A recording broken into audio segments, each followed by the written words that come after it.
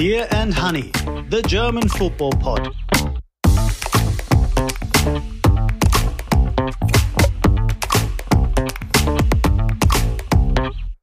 Beer and Honey, the German football pod. Today, episode 6 in our big season preview review special series with not just one but two very special guests. We'll be talking about Werder Bremen with one of them and also look at SC Freiburg's season and prospects for the new campaign.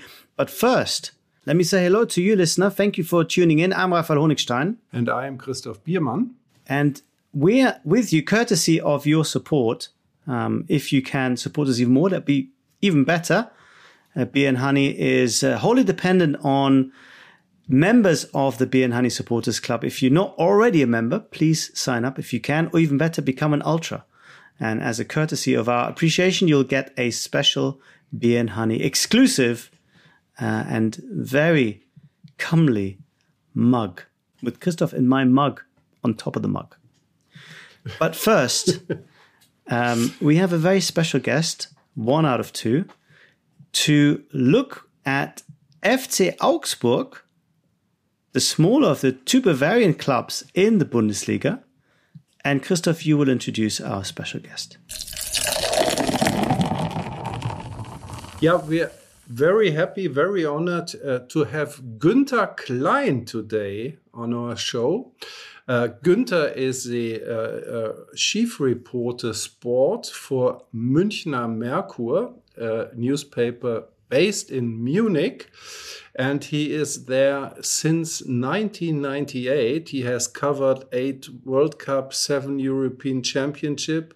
He is an expert on FC Bayern and also, and we'll talk about them, FC Augsburg. And we don't have the chance to talk about this today, but he's also a great expert on ice hockey in Germany. He was even the editor of the ice hockey magazine before he joined Münchner Merkur. And also he is very famous for his very colorful shirts he is tending to wear. He has a terrific selection of them. And colorful, Günther, is not exactly what FC Augsburg is. We are always struggling here when we talk about them, because they tend to play what we see as honestly boring football and also see them in a way as a boring club. What are we missing? Yeah, first of all, thank you for the invitation, for having me on your show, and thank you for the introduction. Christoph, you know more about me than I do. It was interesting to hear my curriculum vitae on this way. Yeah, FC Augsburg, it's regarded to be a boring club, as you say, because it does not have a long history in the Bundesliga. Bundesliga history started actually in 2011, but they never were relegated. They are always a little bit in danger of being relegated, but they are similar to VfL Bochum in your club in the previous century. They were in the Bundesliga all the time. Everybody said, they are not colorful, but they are there. And from my point of view, as an Augsburg-born, FC Augsburg is not that boring. So we have some entertainment here with Stefan Reuter as a head of sports, acting towards the fourth official during the matches. So sometimes a lot of things are going on in Augsburg. And Günther, Augsburg survived the drop once again in the end with a degree of comfort. Is this the best they can hope for under current conditions, that we will see them always aiming to be 15th, 14th? Or do you see some kind of perspective for them to aim higher I know when Enno Maaßen came, the former Borussia Dortmund 2 coach, there was an anticipation that he could somehow be a transformative manager and get a lot more out of this team. Has there been sort of a reality check of how much is possible with this team, or do you still see some opportunity for them to have a better season next year? Yeah, truth is that the people from FC Augsburg are not satisfied always ending at the 14th, 13th or 15th place. They have a colorful part of the history in the Bundesliga. That was the 3rd season when they finished 8th, and the 4th season with the 5th place. They qualified for the group stage of the Europa League. They survived the group stage, and in the round of 32, they played Jürgen Klopp's Liverpool. The home game was a 0-0 draw, and in Liverpool at Anfield, they were behind 0-1, and they had a free kick in the last minute, and this free kick from defender Staphylides touched the bar. So they were very close at that time to being promoted to the round of 16, and Jürgen Klopp would have been fired after this in Liverpool, and there would not be such a brilliant Liverpool history. If you look at the current Augsburg team, there is some talent. Yeah, they tried to sign players who have been successful in the under-21 national team. They have some of them who had been European champions, like Niklas Dorsch, Arne Meyer, Felix Odukai, now the new goalie coming from Mainz, Finn Dahmen. He was also a part of this successful German squad 2 years ago. They have talent from Switzerland, from Denmark, players under 25. So there is the perspective of being a better team than the one that always is fighting for staying in the league. They had a hard time with Heiko Herrlich as a coach. That was an awful time.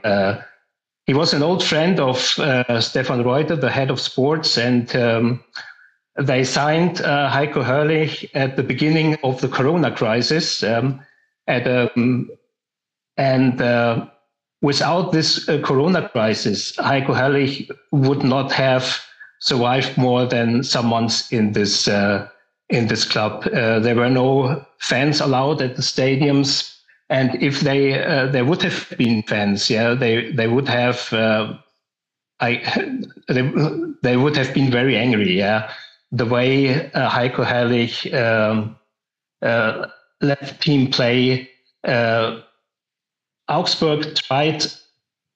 The match plan was keep your penalty box clear, beat away all the balls, hope for counterattacks, and pray that in some way you will score a goal. The team played not to lose, and this has changed. When Markus Weinzierl came back, who followed Heiko Herrlich, and this has changed a lot since Enrico Maaßen took over. Let me name an example.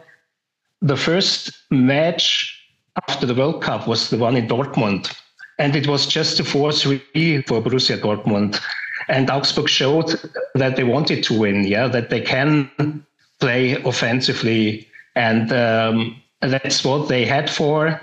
They have some ugly statistics. Yes, that's true. They are the team with that does not create chances. Does not create goal scoring opportunities. They are booked very often with red and yellow cards. So there are some really ugly details, but the impression in the stadium that there is a team that it's alive, and I guess that's why they hope for a better future in Augsburg. Günther, you were saying that Augsburg has signed some younger players in recent years. This time they seem to try to, in general, make the squad younger. There are a lot of older players leaving or have been leaving. The contract of Rafael Giekewitz, a goalkeeper, has not been extended. Andre Hahn's contract has not been extended. Tobias Strobel is ending his career. Daniel Caligiuri is also leaving. So all players deep in their 30s. And they signed in Sven Michel from Union Berlin, a striker that is also over 30. But in general, is their idea to make their squad younger, or what is their idea for the next season? What was the quality they were looking for?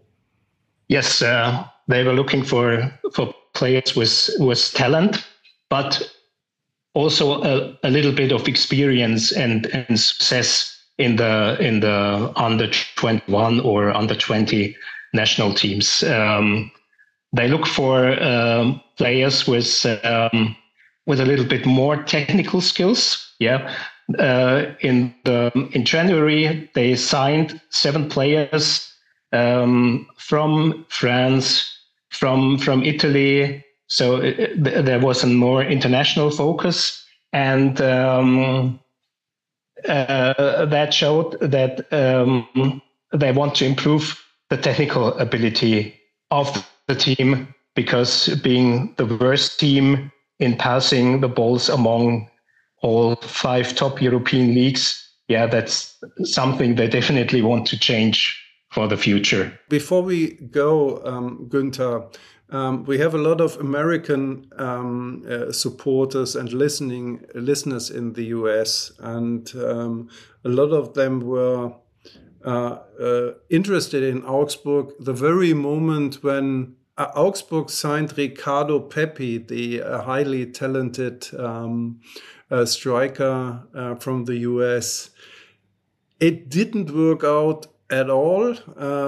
He was sent on loan to one of the smaller clubs in Holland, to Groningen, and now he will be transferred this summer for 11 million euros to one of the big teams in the Netherlands, to PSV Eindhoven. So what was the problem with the whole Pepi saga? What went wrong? Yes, Stefan Reuter says that he still believes that Ricardo Pepi is one of the best young players when facing the net. So he's a real striker, and he performed very well in Groningen. He scored 12 goals, but the team was relegated to the second league. That's why he moves now to Eindhoven. The problem in Augsburg was he was greeted on the red carpet and with very high expectations. High expectations because of the price tag. Augsburg paid 16 million euro. That was much more than they paid ever before. And he was 18 years old at that point of time. And we had the Corona crisis. So all other clubs were very cautious in doing the great deals, but Augsburg was very offensive in this. The head of business, Michael Strauss, said they simply could afford this at that time, and that's why they did it. The price tag was one problem. High expectations, also through social media. Yes, they presented him for the American market in a very offensive way that was not typical for this small club. And there was also a lack of communication between the then head coach Markus Weinzierl and Ricardo Pepi. And yes, they were involved in fighting against being relegated. And so they had experienced players in front, like Florian Niederlechner, and of course it was the safe way to rely on those players like Florian Niederlechner, who now plays for Hertha Berlin. That's why they decided that he can go on loan to the Dutch league.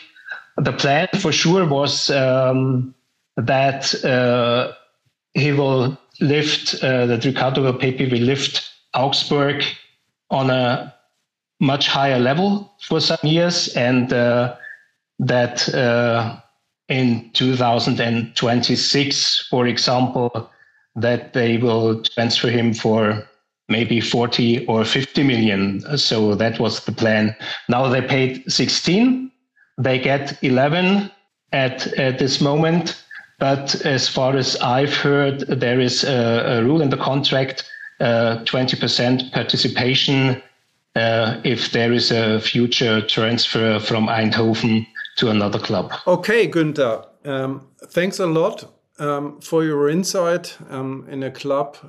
We are always struggling a bit to to judge properly. And what do you expect from them next season? Will we see them climbing up the table? Will we see a big jump forward at Augsburg, or will they be in the relegation struggle again, like in most of the recent years?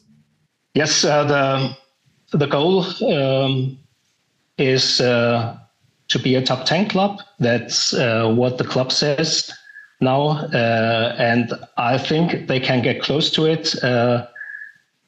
Mainz and Union Berlin, I guess they could be role models for Augsburg. Yeah, they are not the richest clubs, but they found a way to develop their strengths. And what is in favor of Augsburg, that they have this clear concept with young players and with a young coach. And what is also important now, they bring a sports director to the club, Marinko Jurendic from FC Zurich. He was Swiss champion in 2022, and he brings along Hans Moser, who worked for the Swiss Federation for a long time and who is an expert in developing young players. So I guess they are ready to take this challenge to go for a better place and thank you very for much, a season without for coming on the show and telling us all about FC Augsburg. Goodbye and have fun talking about the next club. Thank you very much.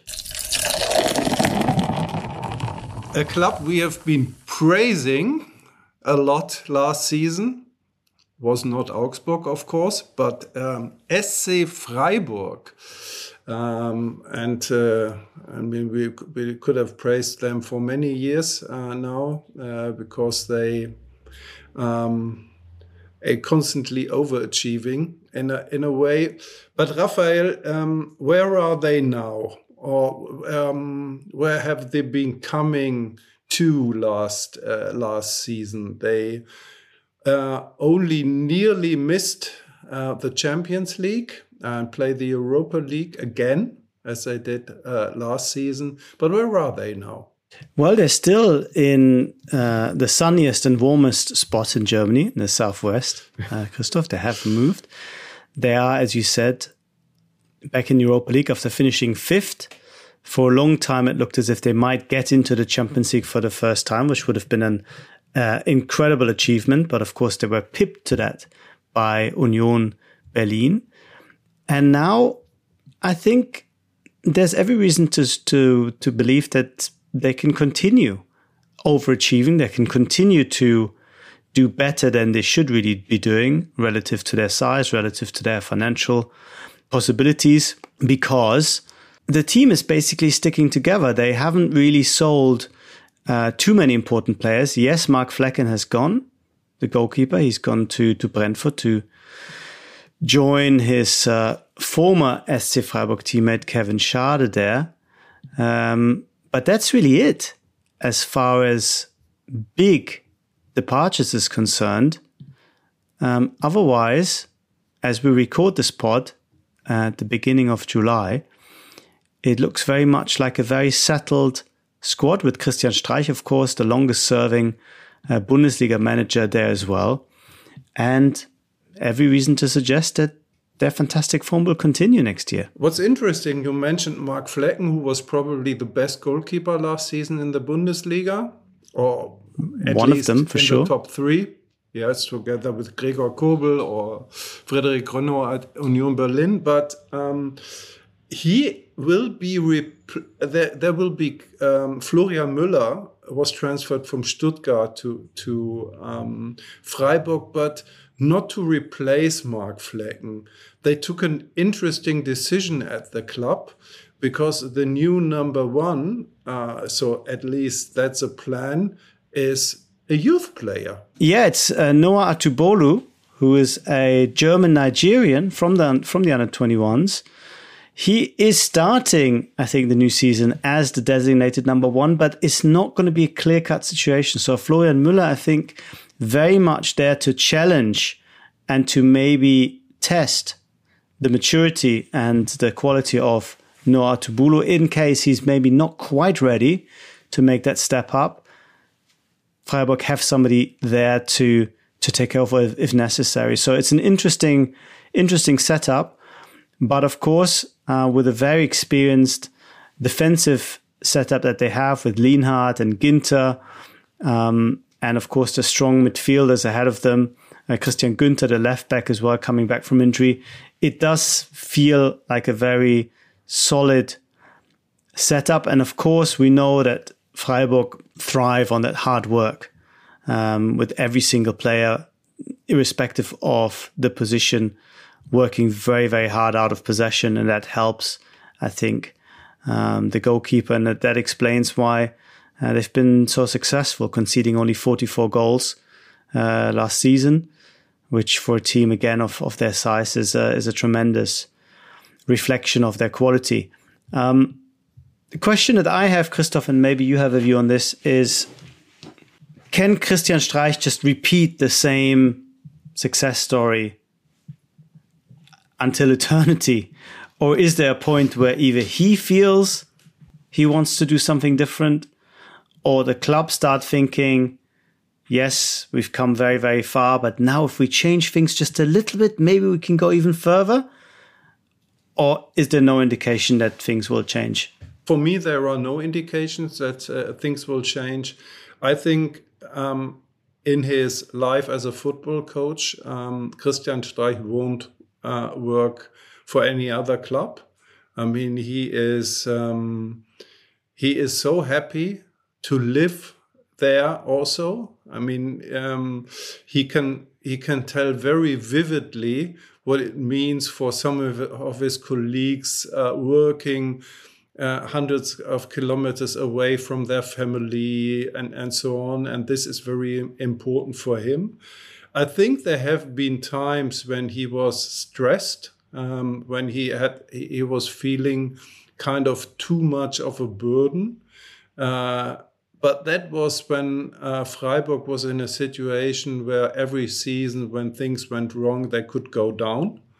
Because Christian Streich had gone through this once in his career, going down from the Bundesliga to the second division and then bringing the club up to the Bundesliga again. And for him, it was, I wouldn't say traumatic, but in a way, it was so stressful. The burden that he was feeling for him was so heavy that he never wants to have this situation again. But as you said, the situation is totally different now. The stress now is, do we qualify for international football or not? And as the club does not rely on international money, so everybody is quite relaxed, and it's and also it's a great group working together at Freiburg. Jochen Seyer as a sports director, Clemens Hartenbach as a kind of squad planner, chief scout, and so on. The whole coaching staff, they're working together for such a long time. And when you talk to them, they are not tired of it. It's not that they are not challenging themselves anymore because they worked together for such a long time. So I do not see any signs that this could, in a way, fall apart in the near future, in the next season or whatever. I think it's probably, I would even say Freiburg is the most stable club in the Bundesliga when it comes to that. Yeah, I think it's hard to disagree with that. Considering the longevity of Christian Streich and the fact that everyone is always on the same page and it's a very quiet club, but at the same time, fairly emotional when it comes to the atmosphere in the stadium and the relationship between the fans and the club. It's a difficult place to play for as an away team, as a few European teams will no doubt discover. Up front, there is a bit of a change. They've lost Niels Petersen, who retired. We talked about him, one of the most successful subs in Bundesliga history. Bowed out at the age of 34. And up front, they will have Junior Damu, a 22-year-old from Salzburg, coming in, which I think is going to be an interesting signing, Christoph, because the attackers that have done well in recent years were more sort of your orthodox number nines. Adamu is more kind of a hybrid striker, can play on the wings, very fast, but not very physically imposing. Do you think it's going to be a success for him there? Yeah, I think Freiburg probably needed somebody up front with a bit of a different skill set. Because the popular conception of them is that they play attractive football, possession-based football, and so on and so on, historically. But over the years, Christian Streich, for the reason I've mentioned, that he was always so afraid to get into the relegation fight, that they played a much more pragmatic football that I would say was closer to what Union Berlin is doing than what they did when they were called the Breisgau Brazilians many years back. I think they are a much more complete team compared to Union with more abilities on the pitch. But in general, you see a lot of long balls and so on. Very good from set pieces. Very good from set pieces, exactly. And I think they've seen this and they've seen that they need an extra something else, a new element. And so, I mean, Junior Adamu is young, he's 22, but Freiburg is also great in developing players. So yeah, I think you're right. This could be one of the interesting signings this season. Yeah, and Freiburg are always interesting because they tend to do so much better than everybody expects. Are we at the point where we expect them now to do really well? Or do you still look at this team and think they shouldn't really be in the top 4 contention with the quality that they have individually? I answer you with a funny thing I heard some days ago. When Union Berlin started their season, so 2 or 3 days into the season, pre-season training and so on, Urs Fischer told his team that the aim for this season is to get 40 points, to avoid relegation. And I think, in a way, Freiburg has a similar mindset. I don't know if Christian Streich comes to the dressing room, puts up a 40 and says that's where we're heading for or so. But I think in general, it's let's get into the safety of the mid-table, far away from all this relegation chaos and so on. And then let's see what we can do. And I mean, if they next season, for example, if they become 10th or so, nobody's complaining. I mean, things can go wrong. You can have problems with injuries and bad luck, blah, blah, blah. But that wouldn't create any hectic frustration. I mean, frustration, yes, but no hectic, no wrong decision in the heat of the moment and so on. So, yeah. And so answering your question, we don't expect too much from them, but we expect them that they don't expect too much from them, and then they overachieve it. Yeah, I think there was one too many expects in that line, but I think I understand what you're saying. Serial overachievers to the point that they're no longer overachieving. I think that sums up Freiburg. Yeah. Geographically very different, but similar in terms of their previous success against the odd were of course Werder Bremen. And we have somebody very special to talk about, our friends from the north. Yes, we have a terrific guest today. It's Arnd Zeigler, and I can say he is a genuine star in Germany. He has a TV program since 2007 is called Zeiglers wunderbare Welt des Fußballs. Zeigler, das wonderful world of football. He has a long history as a moderator in radio. He is a podcaster. He is a book author, and he is from Bremen. Or he was born close to Bremen. In Bremen, very close to the stadium. Yes. Oh. Okay. And he lives in Bremen.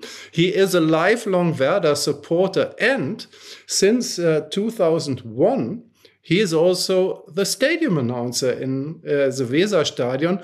Or he does it on the basis of job sharing. So he is not. You're not reading out the results. Also, 1-0 for Werder. That's not your job. You're doing the program around the game. That's yes, I'm doing also the announcements during the match. That's my job too. And since 1 year ago, I'm doing the job on my own, alone. No job sharing anymore. No job sharing anymore. Next season I come, and hopefully you have to announce some Bochum goals in the Weserstadion. But let's talk about the last season and what's in the future for Werder.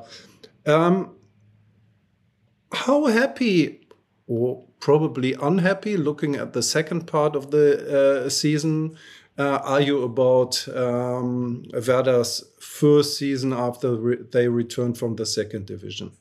Well, I think it was a rather good season for a team that started again in this league after a very horrendous period of time before the relegation. Yes, I think it was by far not a perfect season, but it had many highlights, many great matches that will always be remembered. For example, it's more than all this 3-2 victory in Dortmund after being 2-0 behind in the 90th minute. Yes, and I think it was a great achievement of everybody involved that they were safe 2 or 3 matches before the end of the season. That was more than we could expect after the promotion. But when you had such a good start and you picked up, 21 points, I think, after 17 games, there were hopes that this could be one of those surprise seasons when a team comes from Division 2 and challenges for the Europa League. Was there a sense of an anticlimax when things kind of just petered out in the second half and you survived without too many problems, but actually only 3 points off the relegation playoff spot in the end. Well, I think what we witnessed was that a team like Werder Bremen has the same problem as many of the not so rich starters in the Bundesliga. If it comes to the second leg or the last third of the season, it will always be a handicap if you have a squad which is not as good or has not as much substance as Bayern Munich has. If they have to bring supports in the team. Replacement, substitutes? Yes, substitutes, of course. For example, I have when Werder Bremen plays Bayern Munich in the Bundesliga, Bayern Munich can bring substitutions that have that were as expensive as the whole Werder Bremen team. They for example, in the last season, I thought they brought Benjamin Pavard as a substitute who was as expensive as the whole squad of Werder Bremen altogether. And if it's this relation, you can't expect that you don't see any differences between these two teams. And the longer the season lasts, I think the more you can see these circumstances. You can it's very hard to be on this level which Werder Bremen achieved in the first part of the season for 30 or 34 matches. I think that's not possible, and that's what I think they try to fix now in the transfer period before the next season. Interestingly, Werder went away. So at least that was my impression, where they focused more or less on their top 11 to have a very good top 11. Yes. And then when it comes to 12, 13, 17 and so on, there was a big drop in quality. Is that the correct observation? I think that's what they tried, and I think that's also how they described what happened. They did probably they did kind of the opposite what Schalke 04 tried. Schalke 04 tried to get a squad which without any very highly paid players, and Werder Bremen. I think they had players like Mitchell Weiser or Niklas Füllkrug who have earned more money than every player by Schalke 04 did. So they kept all these players who worked very well together in the second division, and they played with an almost identical squad in the second in the first league, which was a big advantage. They had, if you compared with teams which had many changes in their starting 11. But that's what showed in the second part of the season. If you have a very good and stable first 11, that may be a problem if you have to substitute 2 or 3 players in the later part of the season. And the big question is what's happening with arguably your most important player. You've had this wonderful double up front, the ugly birds, they're known colloquially, because they're perhaps not the most eye-pleasing of strikers, but very effective. Together, Marvin Duksch and Niklas Füllkrug. Duksch is going to stay with Werder Bremen. He has signed a new contract that will keep him at Werder until 2026. But the future of Niklas Füllkrug is still very much up in the air. How important is it that he stays, and how optimistic are you that he will? Well, it's a very tricky situation, I think, which is just showing, because I think he's probably in a part of his career where if he wants to move to another club, he has to do it now. He's 30 years old, and he's playing he just played the best season of his lifetime, and there's the Euro in the next year, which is very important. He had a tremendous starting in the German national team with 6 goals in his first 6 matches. But the problem is that if you want to, or if you are intending to sell him, the clubs that have as much money as you would need for him are only the top clubs. But the top clubs won't buy a player like Niklas Füllkrug, who's 30 years old, who had one very good season on top level, who had serious knee injuries in the past. You won't try to go for him if you are Barcelona or Real Madrid. And on the other hand, for Niklas Füllkrug, it won't be an improvement if you move to Mönchengladbach, for example. So it's a very, very difficult market for him, and I'm not sure if he will stay. But I think for him, it is very important that he keeps his level, his reputation, which he built for the German national squad, and he won't move to another team where he might be a backup and he might not play regularly. So I don't know what is going to happen, but of course, because he's a perfect character for a team. He's a very intelligent and a strong character, and he's very important as a person, as a personality for the team, for the other players. So I think everybody in Bremen thinks that it would be very important if he extends this contract. Yes, and. On the other hand, Werder Bremen is known for being dependent on earning money with transfers, and there are not many other players who might be interesting for bigger teams. So it's very, as I said, it's very tricky, and it's very strange or very, very difficult to say what is going to happen.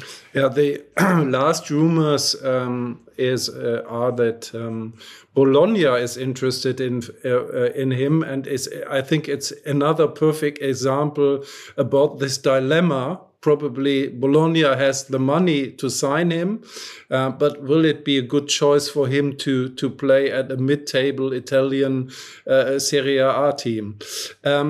Werder has already signed one striker, David Kovnatski, coming in from second division Fortuna Düsseldorf. Do you see him as a kind of the guy that could replace Niklas Füllkrug? Is he seen as this, or is he just another option for Ole Werner up front? No, I think there are two different, too much different players, and with two different skill sets, if you want to say it this way. I think he's an add-on for the existing lineup, and he's a very good transfer. He was a free transfer. He had already played in different big European leagues. He had some, or at least one international appearance for Poland. So he's not a nobody, and I like him as a player because when he played for Düsseldorf, he was playing very spectacular. He scored spectacular goals. He's a very, very complete attacker, and I think he's a very good addition to the attack players of Werder Bremen, because they had these two great performers with Duksch and Füllkrug, but apart from that, they didn't have much quality when they had to bring another offensive player from the bench. So he might be an absolutely good idea to add him to the squad, but I'm pretty much sure that if Niklas Füllkrug will or should leave the club, they will definitely try to sign another attacker. The most spectacular transfer so far, and I think it's a real transfer sensation, is that Naby Keita is coming in from Liverpool. Why on earth decided he to join Werder? Well, nobody knows, and it was very surprising for everybody here in Bremen. Nobody could understand how this transfer could ever happen. Maybe Raphael could say more about the way he played in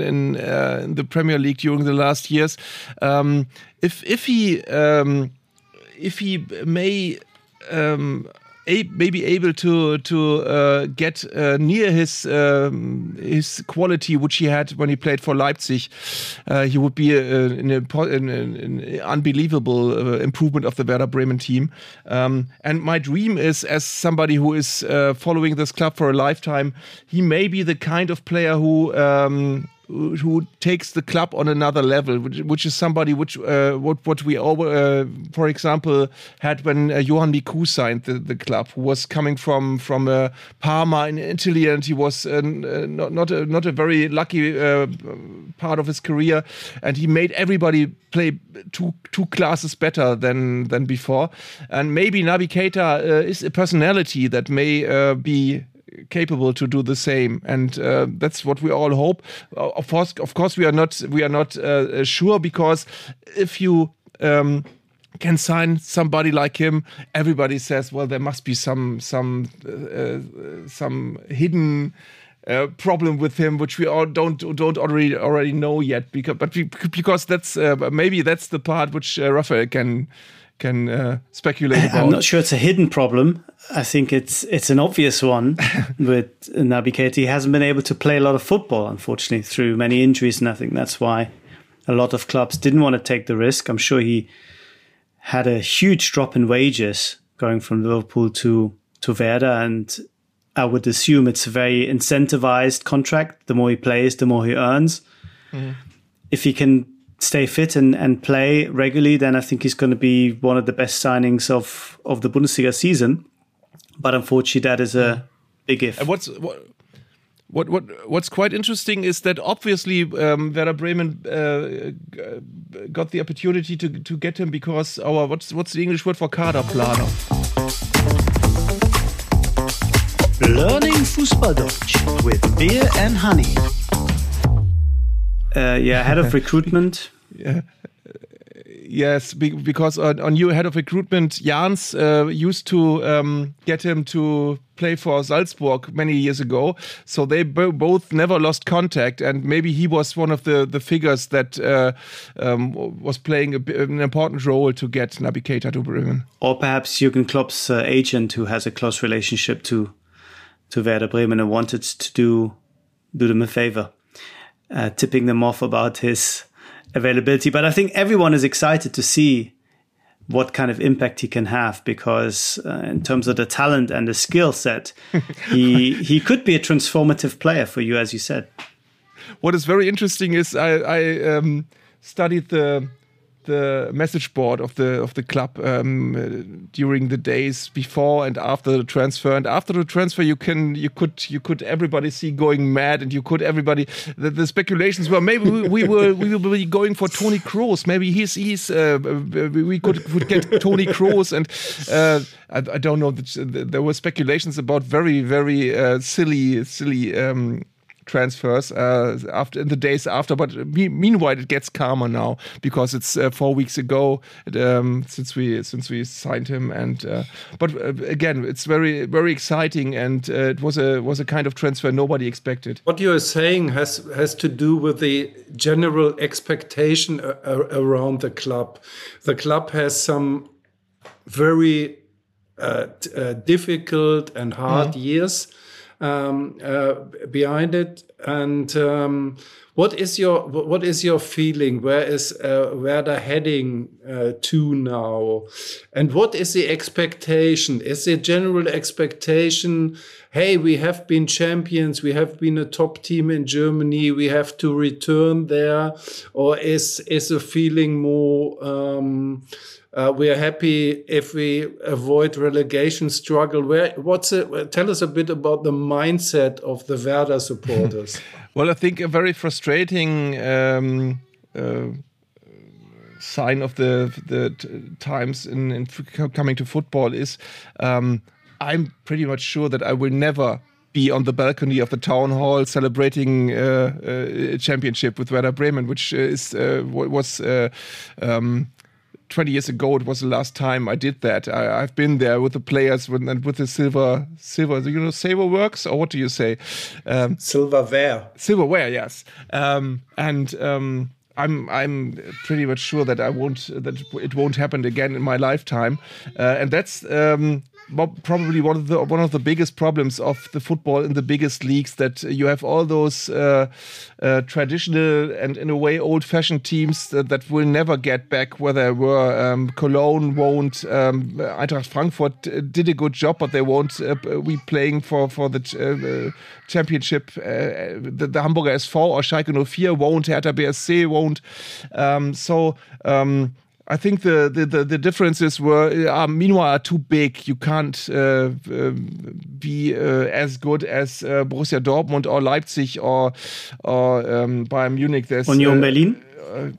Union Berlin is an example for somebody who found a niche, I think, and who did very well in the last years. But you see, there were clubs from time to time which were able to fill this gap for 2 or 3 years. Eintracht Frankfurt, Borussia Mönchengladbach played in the Champions League, I think, only 2 years ago, but they are miles away from that strength now. So I think the problem is, and that might be a problem for Union Berlin too. If you are trying to play with the big boys, you have to do investments which must be perfect. You have to have very good ideas to build up a squad which is able to play in the Champions League. And maybe if you fail to play in the Champions League in 2 years, you may have, that's what happened to many teams, you may have a squad which is far too expensive to play in the Bundesliga with these players without the Champions League. So that's what Union Berlin has to be aware of, and I think they are. They have a brilliant management. But I don't know if I come back to your question. I think that what has changed during the years is that there are many of these clubs which are mentioned. Cologne, for example, is probably a club which is very good, comparable with Werder Bremen. I think it's very good if you play in the Bundesliga on a very stable level, and if you have a perfect season, probably you can be on 6th position and play in the European league, and if it's a worse season, then you are on 13 or 14, but you probably hopefully won't get too close to the relegation ranks. So I think that's what Werder Bremen has to try. They have to try to be around 8 to 10 in the Bundesliga, which would be a very good thing to do after the relegation. Nobody expected them to be back there as soon, and I think that's what is possible if they probably will be not losing Niklas Füllkrug in front. And I think much more is not the thing which is imaginable at the moment, but I think that's a good aim to be a part of the Bundesliga for years to come. Okay, thanks a lot, Arnie, for your terrific insights. Good luck for the next season. I think you're totally biased when it comes to Werder Bremen, giving your job and your lifelong being a Werder supporter. Thank you so much, and let's see what happens to Niklas Füllkrug and Werder. As we are talking in English and talking to probably English people, we should mention that sadly Horst-Dieter Höttges just died. Probably the biggest hero of the club, who played in the Wembley World Cup final against Geoff Hurst. And he died in the age of 79 years some days ago, which is a very sad moment for this club. Did you ever ask him if the ball was in? I didn't dare to. No, I don't. I think I know the answer. Okay, thank you so much, and have a good time. So same to you. Thank you. Yes, thank you very much, Arnd. And thank you, dear listener, for tuning in and for supporting us. I was Raphael Honigstein. I'm Christoph Biermann, and we say bye-bye. Bye-bye.